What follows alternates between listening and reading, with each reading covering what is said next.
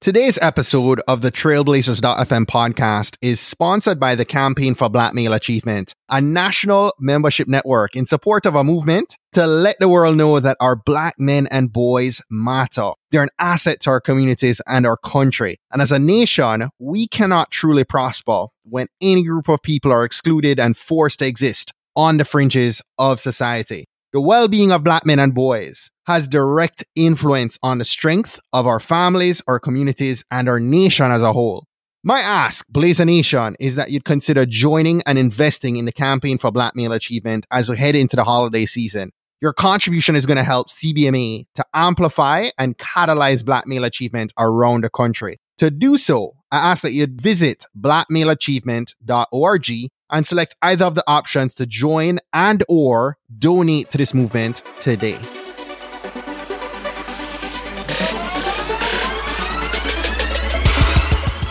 You're listening to the Trailblazers podcast, where we will explore the stories of successful Black professionals. Join us as we highlight the knowledge, resources, and tools of these accomplished trailblazers to help provide the know-how, confidence, and motivation you need to blaze your trail. And now, here's your host, Stephen Hart.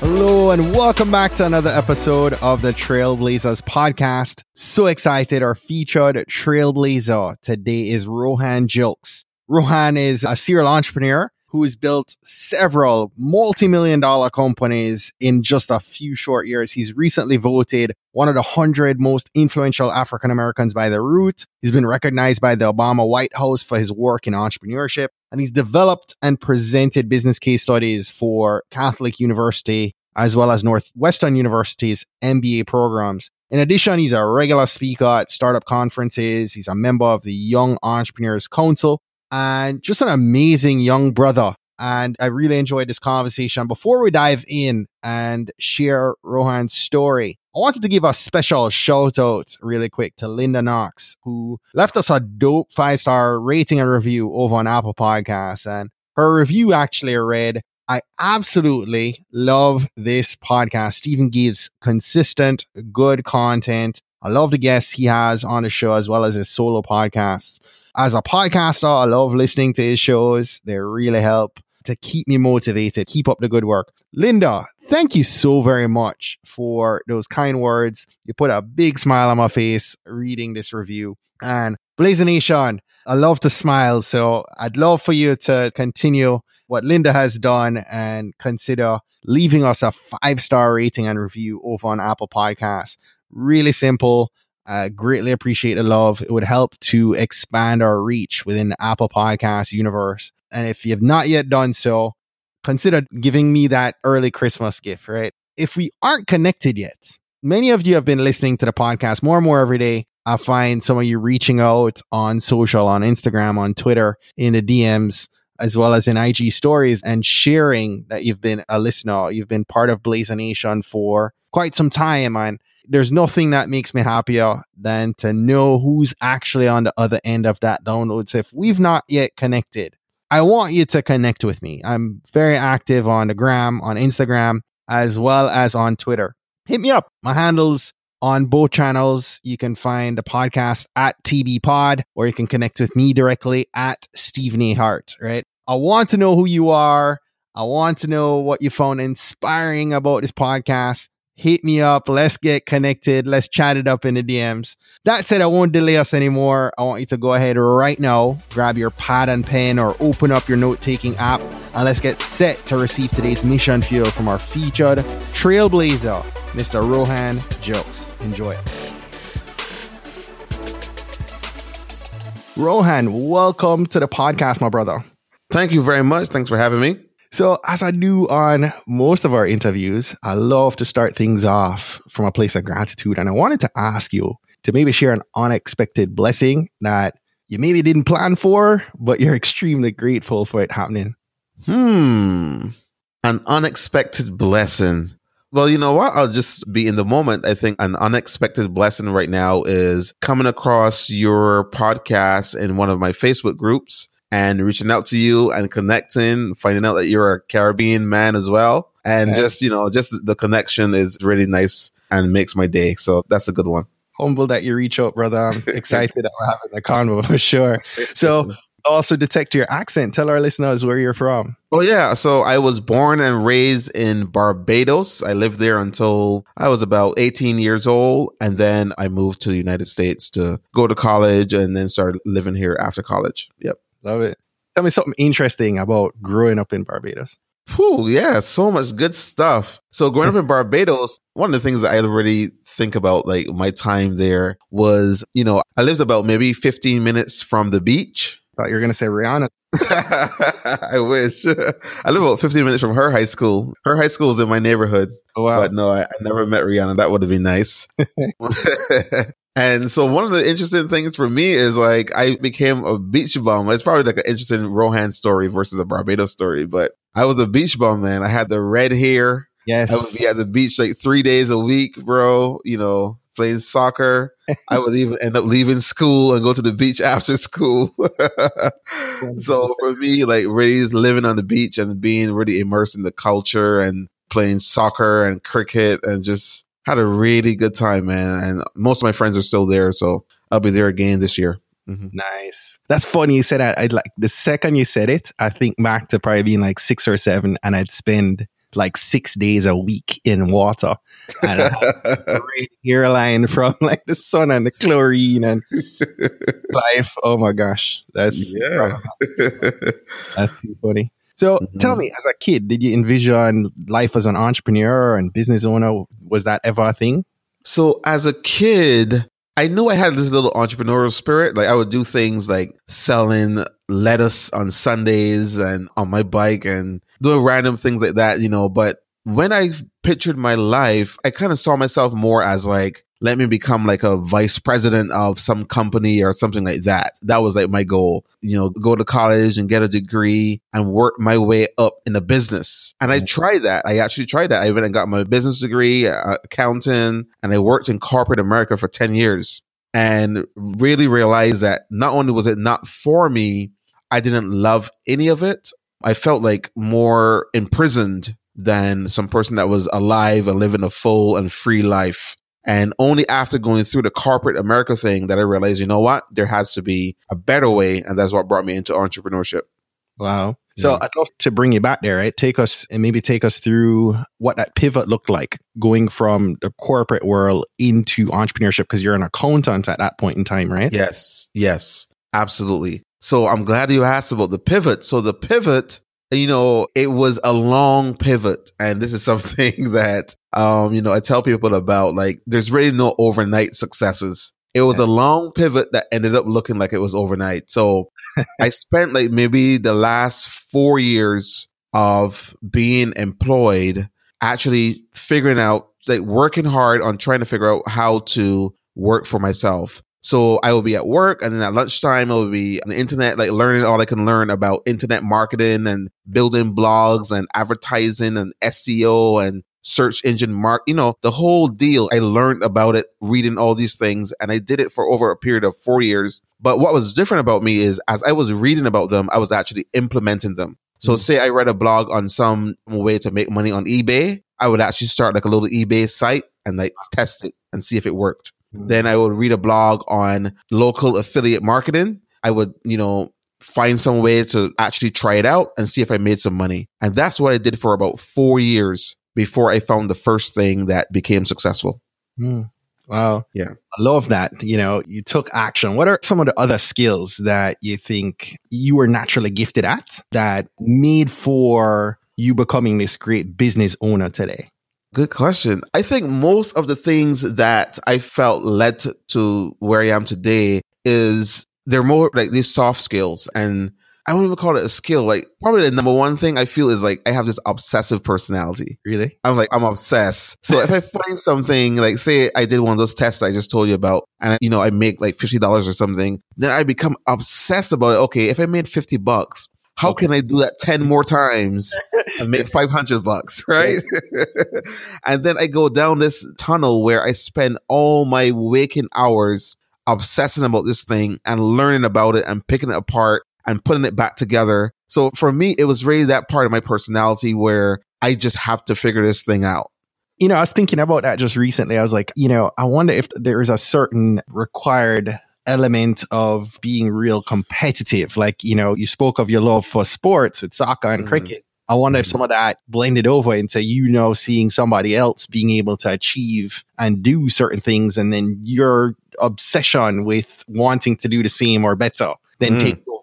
Man, that is a good point. I think that could be right. Because as I'm looking at all these people on the blogs, talking about how much they're doing per month, I just hit my first $100,000 month and stuff like that. And I'm like, you're a regular guy just like me.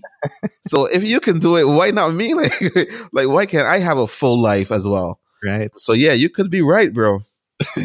You actually achieved quite a bit. I mean, I'm reading some of what you shared here and, really, really impressed. You went from 0 to 10 million in revenue in 4 years. Mm-hmm. Yes. Yes. Yep. Crazy remarkable, man. Thank you.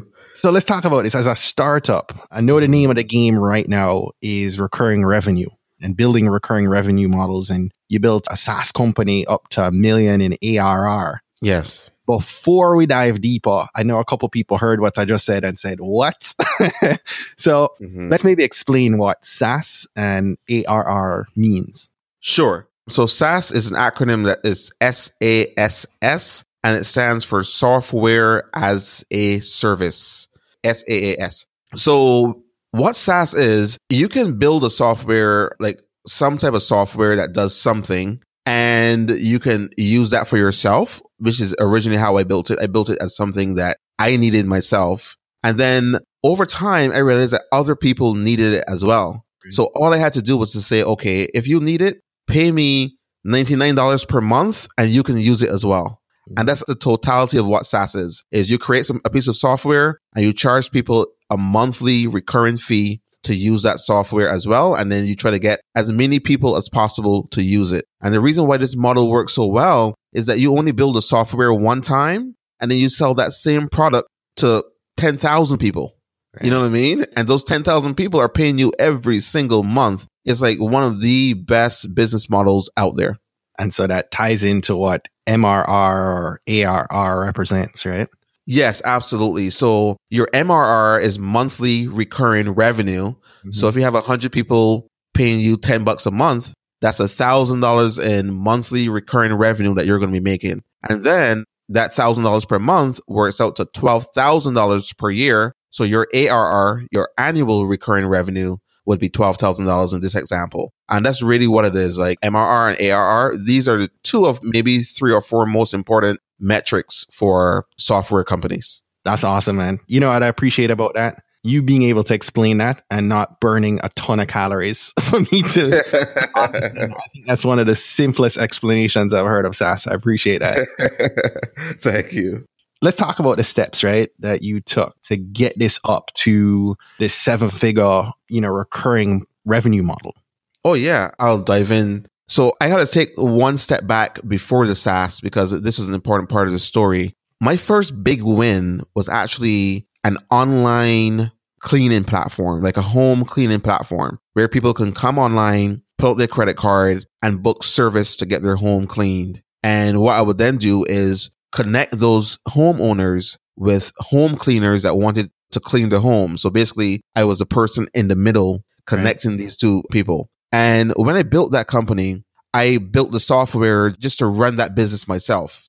And because I needed, credit card processing and I needed like a booking form for people to book service. I needed them to see my schedule in real time. So I needed all these things that didn't really exist in a form that I liked.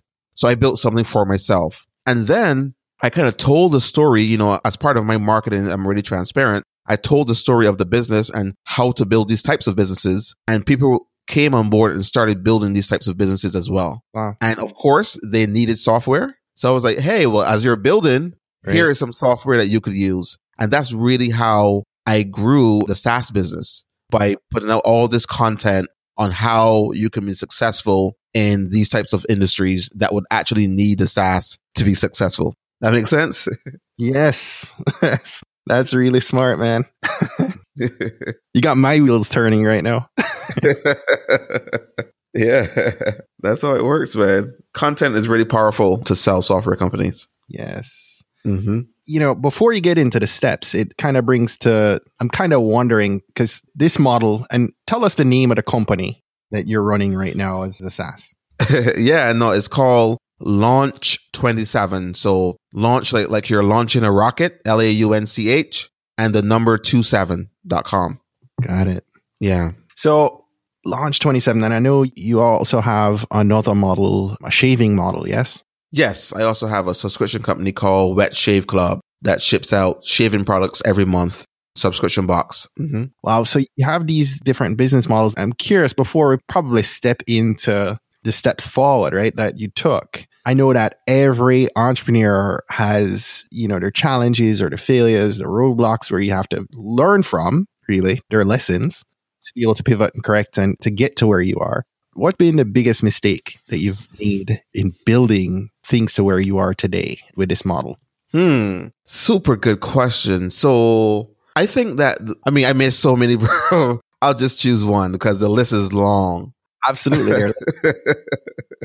If anybody tell you that they have built a successful business and they haven't made a ton of mistakes and lost a lot of money and so on, I don't believe them. What's one of the more painful ones that you're still lodged? You'd like to release it, but it's forever lodged, but it has provided tremendous wisdom that's helped you. I'll give one, and this one, again, may be attached more to my personal style of business, but I'll give a simple one. So as I was building these businesses, I felt like I would really make it when I get myself an office. So I really felt like, you know, like I'm working in my living room. You know, at the time I was doing like maybe $60,000 a month just in my living room. And I would wake up every day, go downstairs and start to work.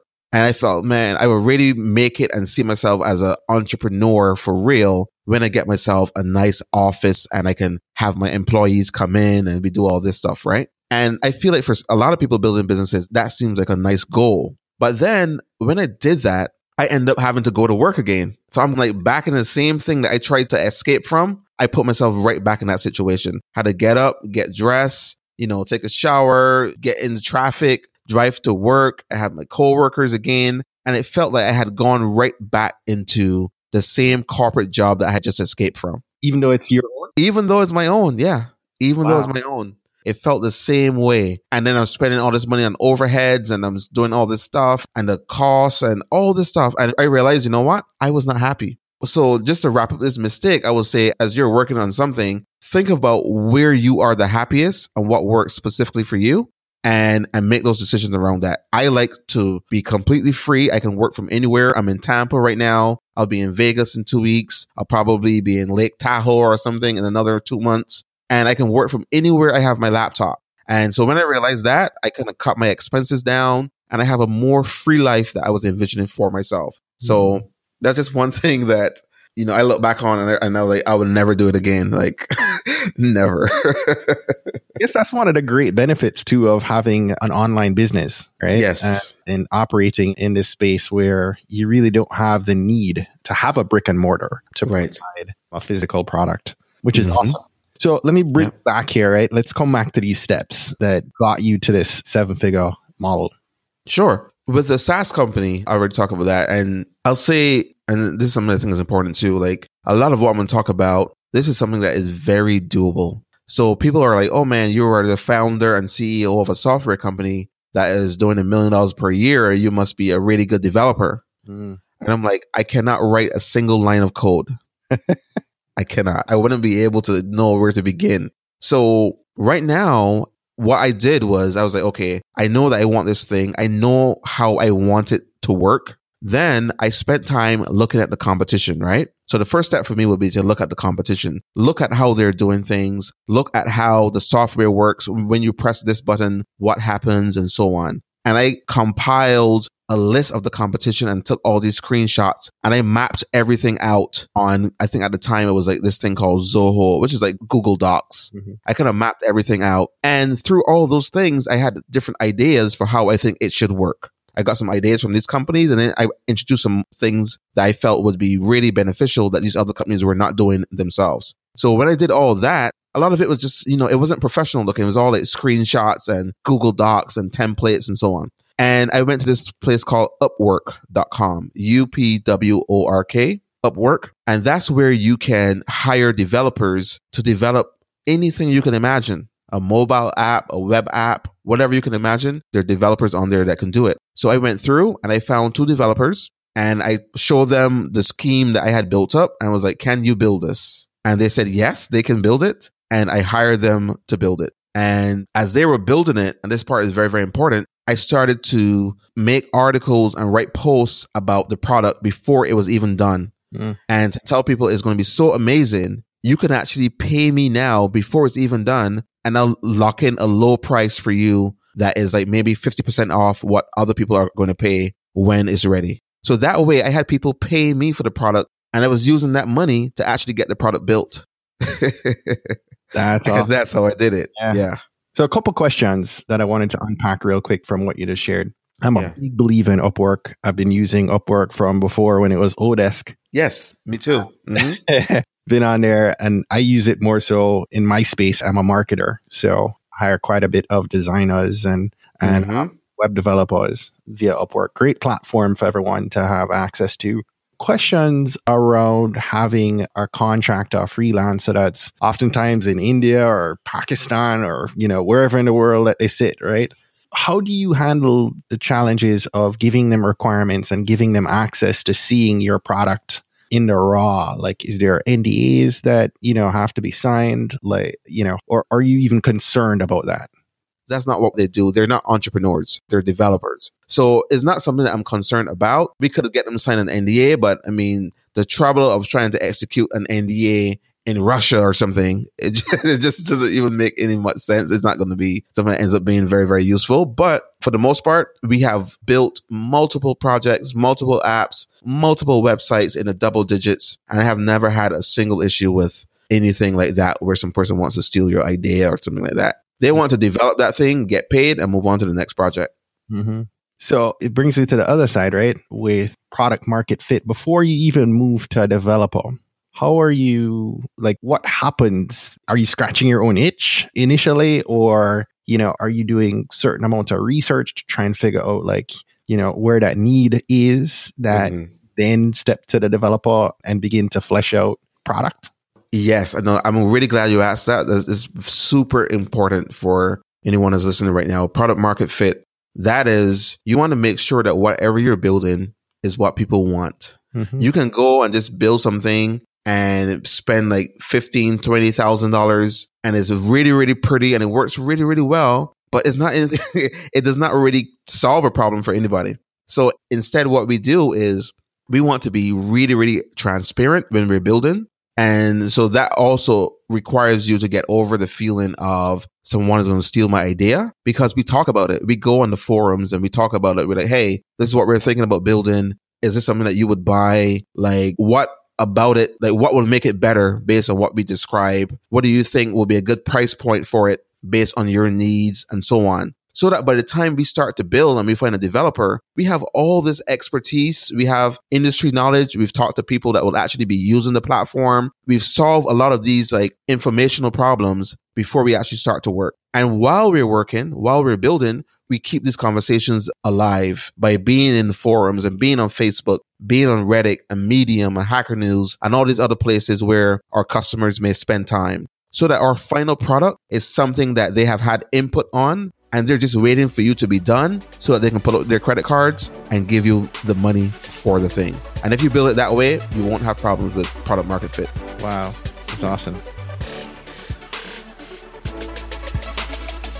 Hey, I hope you're enjoying this episode so far. I wanted to take a quick break right here and ask you a quick question. When you hear the words personal branding, what are you thinking of? I have a good many people who have responded to this saying they're thinking of a logo or maybe a website. And those are just a couple elements, right, to a personal brand, but they're not everything. In fact, your personal brand is in large part this ongoing process and development of your online reputation, your image, and the promise you're making to those that you interact with and influence on a day-to-day basis. And it's also derived from who you are, who you want to be, and who people perceive you to be.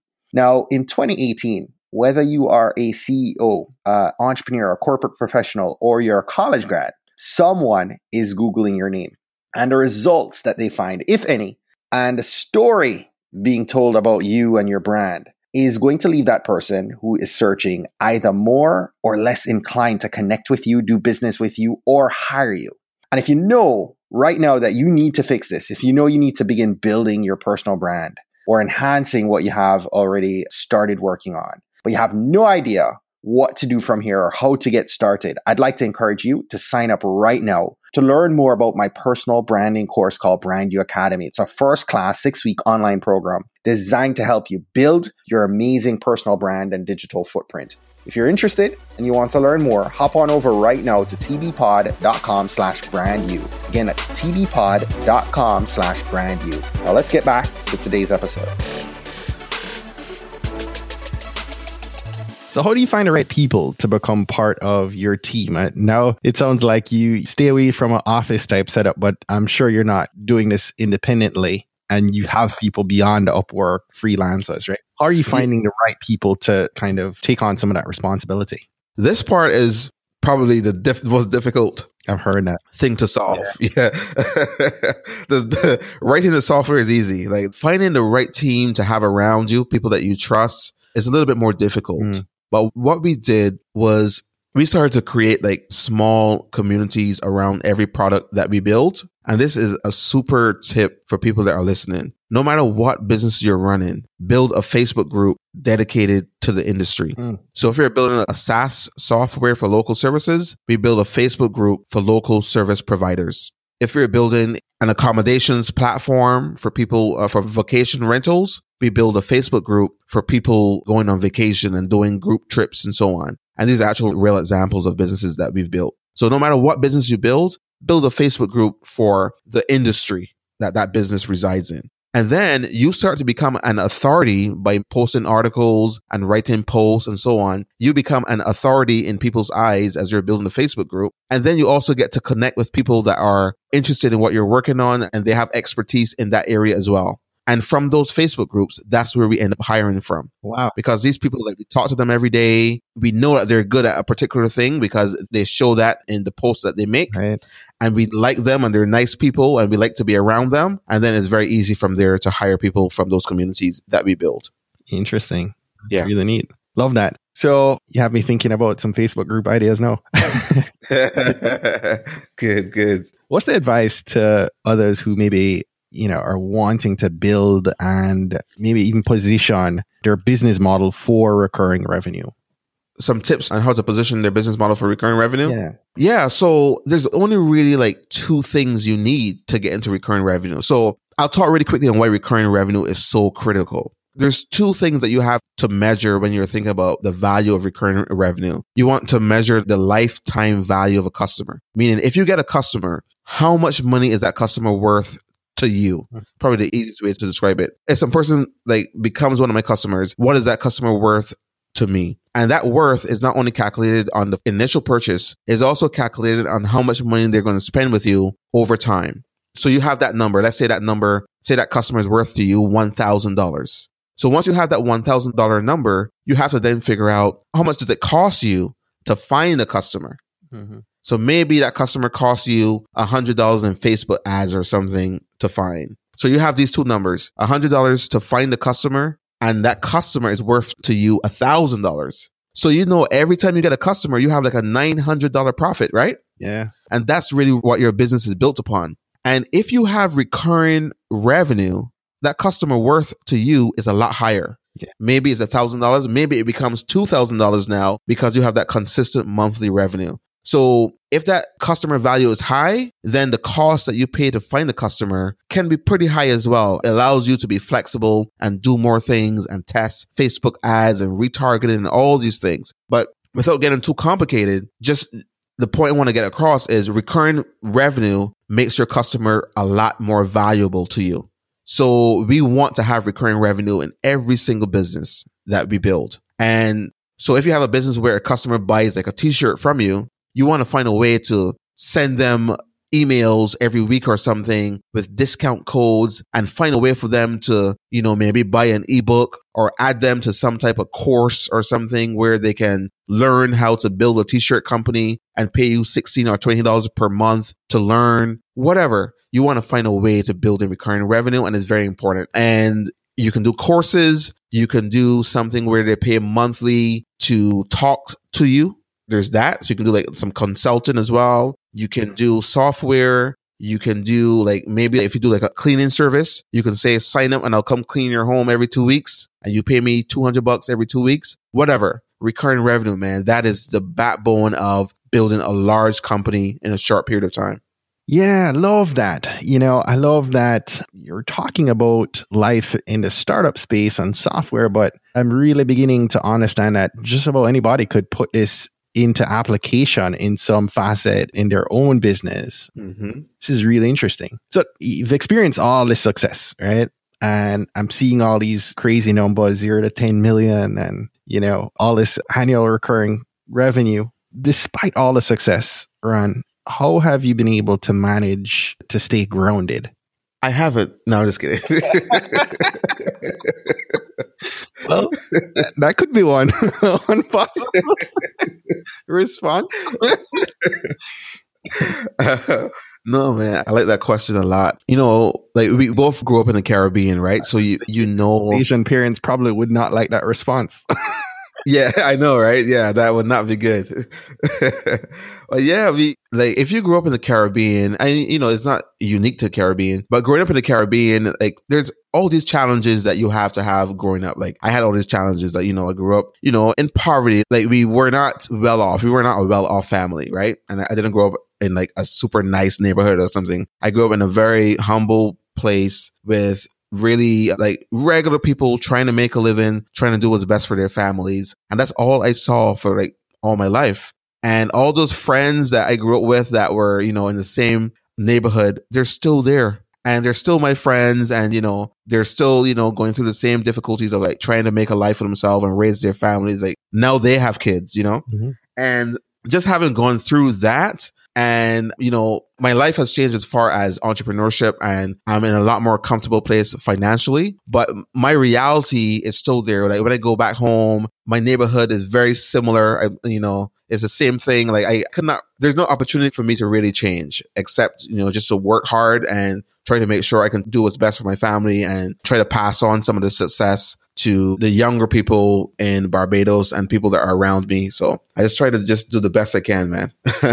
I imagine, right, that you, as well as many of the people who I bring on this podcast, right, you're doing this in large part to help others and to impart your wisdom to others. I'm appreciative of your wisdom today and your transparency, even through this conversation. But, how do you go about guiding young men and women who are on the come up, right, through, because I talk with several people. You touched on soft skills earlier.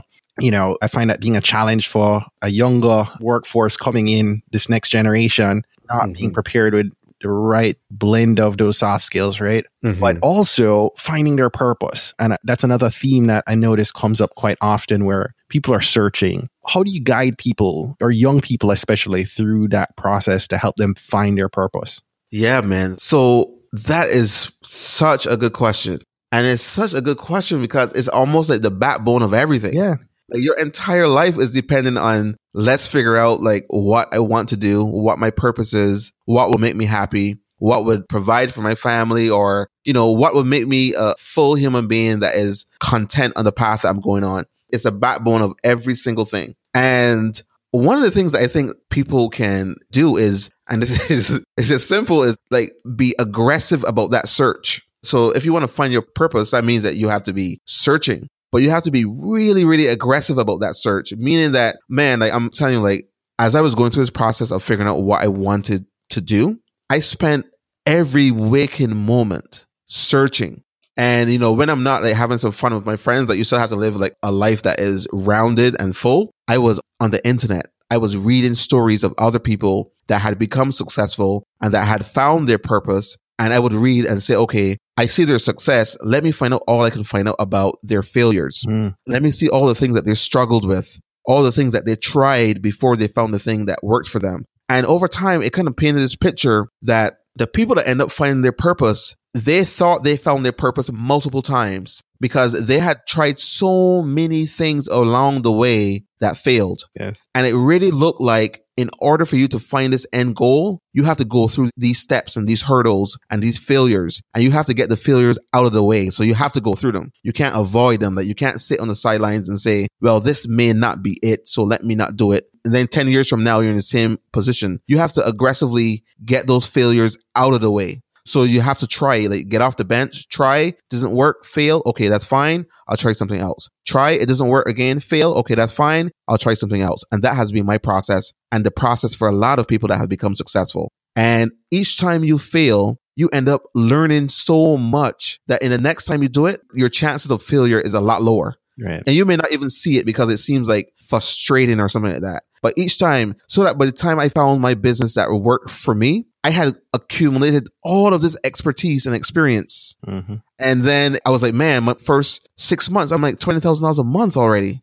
I'm like, what? But I had failed so many times that I missed all those mistakes I had made. Like I didn't have to make those mistakes anymore. Mm-hmm. So bottom line of my long rant is to say, get off the bench, get those failures out of the way, learn. And by like the second or third one, you're going to be so good. You're going to like surprise your own self on how successful you can be in whatever you pursue. I love that. And I love the message in you saying that, hey, listen, you know, you are going to fail. Like everybody is going to fail. But by you failing that first or second time, it doesn't mean that you need to give up, right? Mm-hmm. It means that you've learned a couple ways that don't work. Mm-hmm. My wife just last night hugged me. I shared with her some stuff that I'm working on yet again, recreating myself once more. And, you know, she laughed. She's like, you know, you are the ultimate creator, where I'm always creating something new, you know, to step into my next. And, you know, I now see failure not as a stepping stone to a lesson, but failure is a lesson. It is your process about how you go about learning so that you can win. But, you know, if you don't learn from those failures, you know, then as you said, you know, you would not have gotten to this point where you have this kind of revenue and business model in place, or I would not be at, you know, the point in this podcast journey where I have, you know, achieved what we've been able to achieve to this point. If I didn't go through like many, many nights of, you know, banging my head against this mic in frustration. So absolutely, for everyone listening, you know, keep pushing, keep trying, keep pivoting, and don't give up on the goal. You know, let the goal stay there. Just keep figuring out different ways to get to it. Absolutely. Absolutely. You want to achieve something, there's 2 steps. I like this. There's 2 steps to achieving something. Start and don't stop. That's right. I love that. Love that. Rohan, this has been a great conversation, man. Before we wrap up here, I wanted to ask you 2 questions that we ask all our guests before we let them go. First one is, what's one book or, you know, several books that you've read or reading right now that have inspired you and you'd care to share them with us? Yeah. So there's one book that I always recommend. It's called Made to Stick. Made to Stick. And it's a book on communicating. So for example, they would say that you're the hammer salesman or something like that. They say you're the hammer salesman. You don't want to say, okay, this hammer is going to put a hole in your wall. You want to say, by using this hammer, you'll be able to hang pictures of your family and feel the emotion and reminisce about the times when you were younger and all this stuff. And that's all just to sell a hammer. So this book is really about how you communicate, and a large part of your success, especially online, is going to be around communication. How you tell your story, how you sell your product or services, and how you connect emotionally with your customers. So this book, Made to Stick, is incredible. That's right. Got to sell the sizzle, not the steak. Exactly. Exactly. All right, Rohan. So our last question today is, you know, what's one action that our Blazer Nation should take hopping off this conversation that's going to help them to blaze their trail? Ooh, so that's a good one. That's a good one. I think, and this is going to be, you know, I'll just say in like 15, 20 seconds, but for us, right, every time we think about an idea for a business, so if you're some person that's looking to get into entrepreneurship, when we think of an idea for business, it really boils down to 2 steps. But this is actual 2 steps. One, we want to create a landing page for that thing. It's just a 1-page website. And once we create that one-page website, our second step is just to get as many people as possible to see it. So for us, every single time, no matter what we're doing, our first action is to figure out how to create a one-page website and start there. And that way, like, you start to take action. Like, you're no longer just reading and consuming information. You're actually doing something. And that would be what I would do. You want to start a business, come up with a one-page website that has it up there. And it's something that could be done for like, $100 or $200, very, very simply. And start there, get people to see it, get them to give you their email address, get them to buy something for $9 or something to start out and get going. And this is very, very doable. That will be the action I will take. Love it. Love it. Tell our community how we can stay connected with you and we can wrap up for today. You can reach me at rohan@overthinkacademy.com. I'm on Twitter, Rohan Jilts, GILKES. Facebook, Rohan Jilts as well. I also hang out at overthinkacademy.com. Love it. Rohan, thank you so much, my brother. Great conversation. Thank you, man. It's been really fun. Thanks so much. Well, that's it for today. Thanks again for listening to this episode of the Trailblazers podcast. I'll be posting links to all of today's book recommendations and links mentioned on our show notes page at tbpod.com. If today was your first time listening to the Trailblazers podcast, I just want to extend a warm Trailblazers welcome to you. We're so happy to have you here, and we encourage you to go ahead and hit that subscribe button in your favorite podcast app. Go ahead and browse through some of our past episodes to keep the knowledge flowing. If you're a fan of the podcast and today's content, and you're maybe already subscribed to the podcast, please continue to share and invite your friends, your family, your colleagues to listen to an episode that you think might impact them most. We believe that someone listening to these inspiring stories will be moved to make significant changes that will have generational impact for many others, both now and well into the future. Don't miss next week's episode. New episodes are released each and every Monday by about 5 a.m. Eastern. Trailblazers, jump off this podcast today. Go find a way to rise above, go way beyond, and keep blazing your trail. Cheers.